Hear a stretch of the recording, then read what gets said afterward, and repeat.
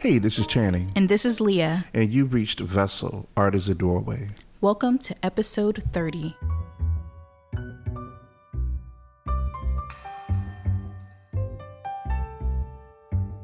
Hey everyone, we're so happy that you could be with us at Vessel, Art is a Doorway today.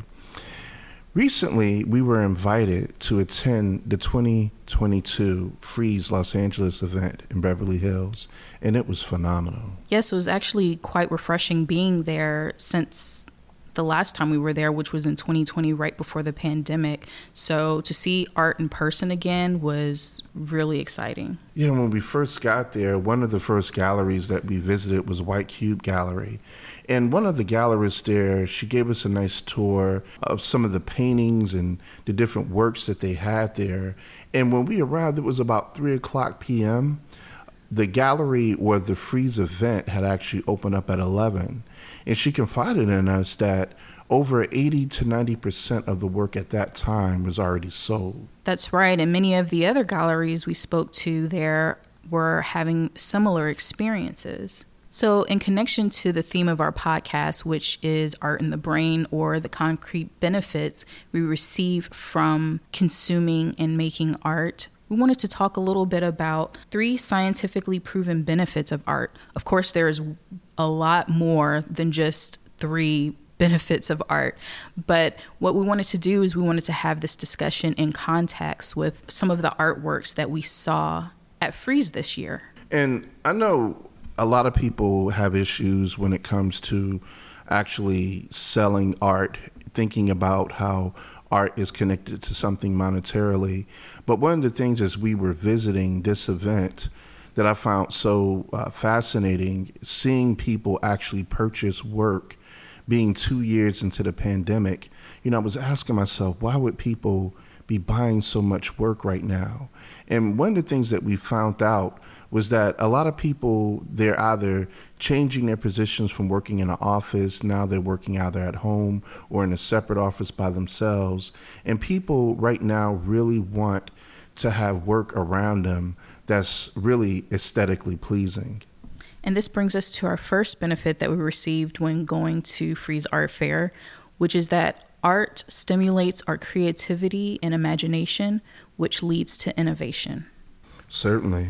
One of the next galleries that we visited was Massimo De Carlo, and we got a chance to meet with one of the sales associates there. I believe their gallery was based in London. But one of the artists that they had there was an artist named Brian.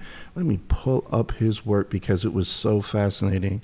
Brian Rochefort, and I hope I'm not saying that wrong, Brian, if you hear this podcast.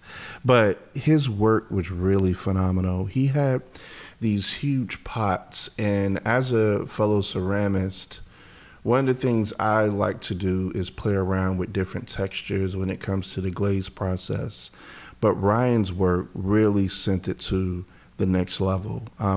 He had these huge pots. I don't know, they would be probably about 1.5 to maybe 2 feet high, and about roughly about a foot in width. And they were just covered with layers on top of layers on top of layers of glaze in different colors. And I really appreciated some of his work because it seemed as though he used the regular glaze process when it came to maybe a lava glaze or a shinier glaze or something like that. But he also used other techniques other than the glaze. He would implement maybe what he calls a grounding technique, which is basically using different substances other than glaze to finish the product. So yeah, Brian's work, man, that really took it to the next level. And I'm so glad I got a chance to see that in person. That's very true. All of the textures on top of each other created a feeling of richness, but because everything was so free-flowing, it was also of ease. And I love looking at artists like that, even though it's very different from my own practice. And even as a person consuming the art, I love the fact that it's like you're having a dialogue with this person, even though the person's not there. Definitely. And Brian's work was phenomenal, but there were some other artists there at the gallery. For instance, Stephen Clayton, Karen Gobrin, Yusuk Young, and Betty Woodman. And I just really enjoyed the diversity at this year's Frieze. And speaking of innovation, we really enjoyed the section of Frieze called Focus LA, which is a curated section by Amanda Hunt. And what that curate section did was celebrate artists who used visual language in powerful and innovative ways. And one of the galleries that we were able to visit there was called The Garden. Yeah, The Garden was really interesting. We got a chance to meet Zachary Carroll Gold. And I'm hoping that we can possibly get the guy on our show because I really enjoy just checking out his gallery. One of the cool things about The Garden is they started their gallery out of their backyard. Can you imagine that? So they would curate art events where they would have artists come in, showcase their artwork, but then it led to them actually having a physical gallery, which later on led them to actually be hosting their gallery at Frieze Art. So that was really cool. And seeing some of the 3D clay or 3D ceramic pieces that they had, they were actually 3D printed clay vessels that they had inside the gallery. And that was just, man, I'm going to be honest, that was really inspirational. Yeah, and inside of Focus LA, we got a chance to meet Alex at the Gallo Pardo Gallery. Yes, we really enjoyed talking to Alex. It was interesting because some of the art pieces there seemed on surface very whimsical. For example, there's one piece that seems like paint is rubbed all over it in bright green and yellow and pink colors. And then the word parrot is written almost in like a graffiti typeface on the side of it. And then there's like a stuffed parrot attached to the canvas. And in having a conversation with him, we were reminded of an art piece called 1 and 3 Chairs, done in 1965 by Joseph Kosseth. And in that art piece, there is a photograph of the chair hanging on the wall, the actual chair, physical chair on the ground in the exhibition, and a definition of what a chair is also hanging on the wall. So in this type of conceptual art, we're able to take things that may be seemingly mundane and think about them from different points of view, physical and verbal. And that was one of the things that was really interesting about this particular event at the Frieze Art.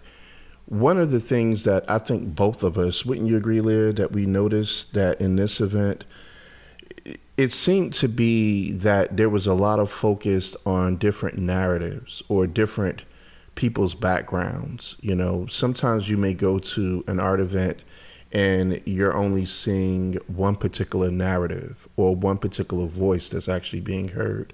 But in this one, we saw a huge diversity of thought and different people from different countries, different ethnicities, different voices. And this brings us to the second benefit we received when we went to Frieze Art Fair, is that art can help us to become more empathetic, open our minds and our hearts to other people's experiences. Yeah, definitely. One of the next galleries that we were able to visit was the Bellamy Gallery, and we got a chance to see some of Ben Sakaguchi's work. And Ben had about 17 different paintings, basically talking about the Japanese encampments during World War II.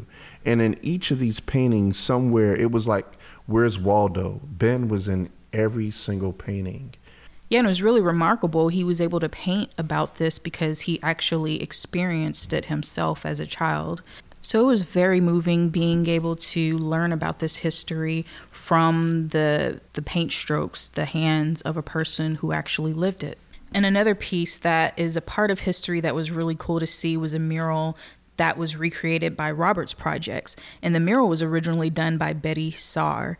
Betty Saar did this mural in LA almost 40 years ago in 1983. And the mural's original name was LA Energy. Yeah, so it was actually Betty's depiction or how her imagination actually saw energy flow. So the mural really depicted her thoughts on the way or her expression of energy. So yeah, that was really interesting, Leah.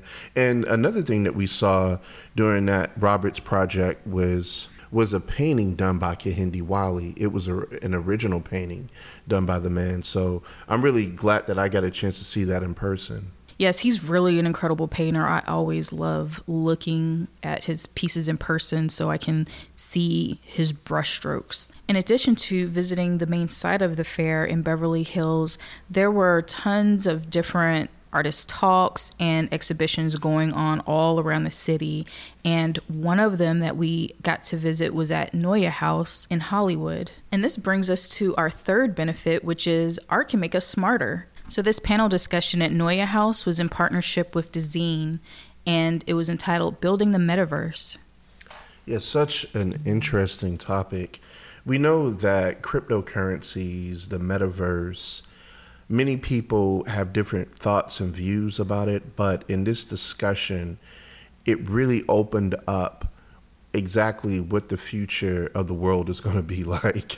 You could say it was led by Mimi Zeiger, but there were some other architects and artists. For instance, Rafiq Anadol was there as well in this discussion, Liam Young, and architects Laura Lesmes and Frederick Hellberg. And as a first order of business, some of you listening might not necessarily be familiar with what a metaverse is, and I really like the definition that Space Popular gave.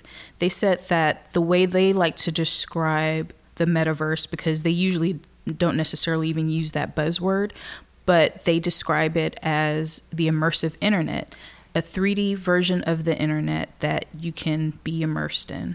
Another interesting thing about Space Popular is that they are architects, and a lot of times when we think about architects, we think of physical buildings that we can walk into and live in our physical world. So it's very interesting, even though they have that type of background, seeing them think about our experience in a virtual building and them working in virtual spaces with their technical experience as an architect. And it was interesting during this panel discussion actually hearing Rafiq Anadol in person, hearing him talk about the artwork that he's doing with artificial intelligence and how he's bringing that artwork to the metaverse. Yes, what he does is really interesting. What he uses often is artificial intelligence, where he may use hundreds of thousands or even more images to teach a machine how to look at people, how to see landscapes and things like that.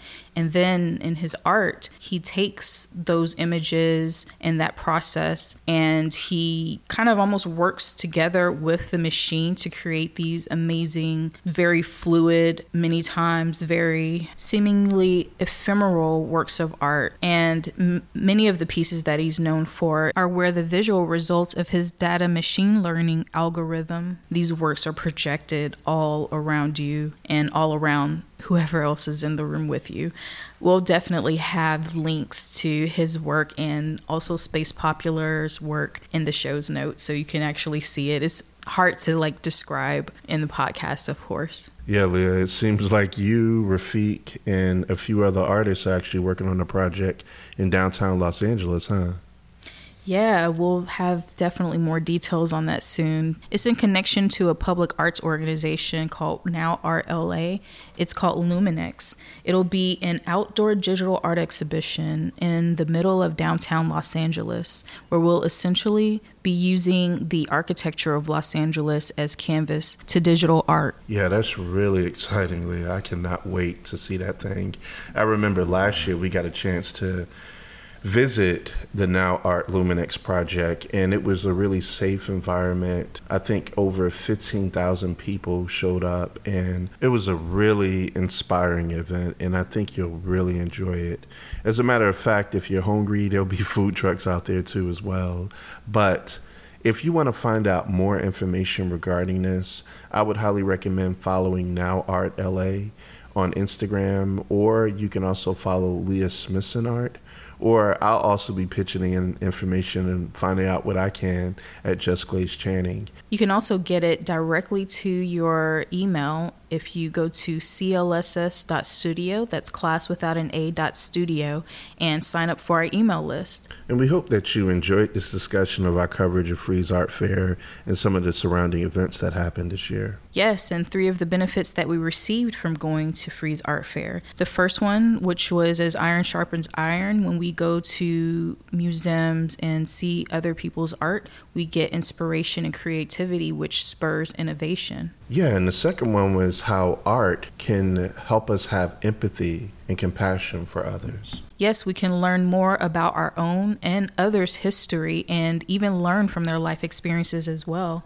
And the third one, which is art can make us smarter. And it's phenomenal to see how now here in the 21st century, how architects, developers, scientists, and artists have collaborated to create this new technology using the metaverse. And we know that there's so many different things that you could be doing with your time. But once again, you're here with us. We're so grateful that you've been a part of Vessel Art is a Doorway.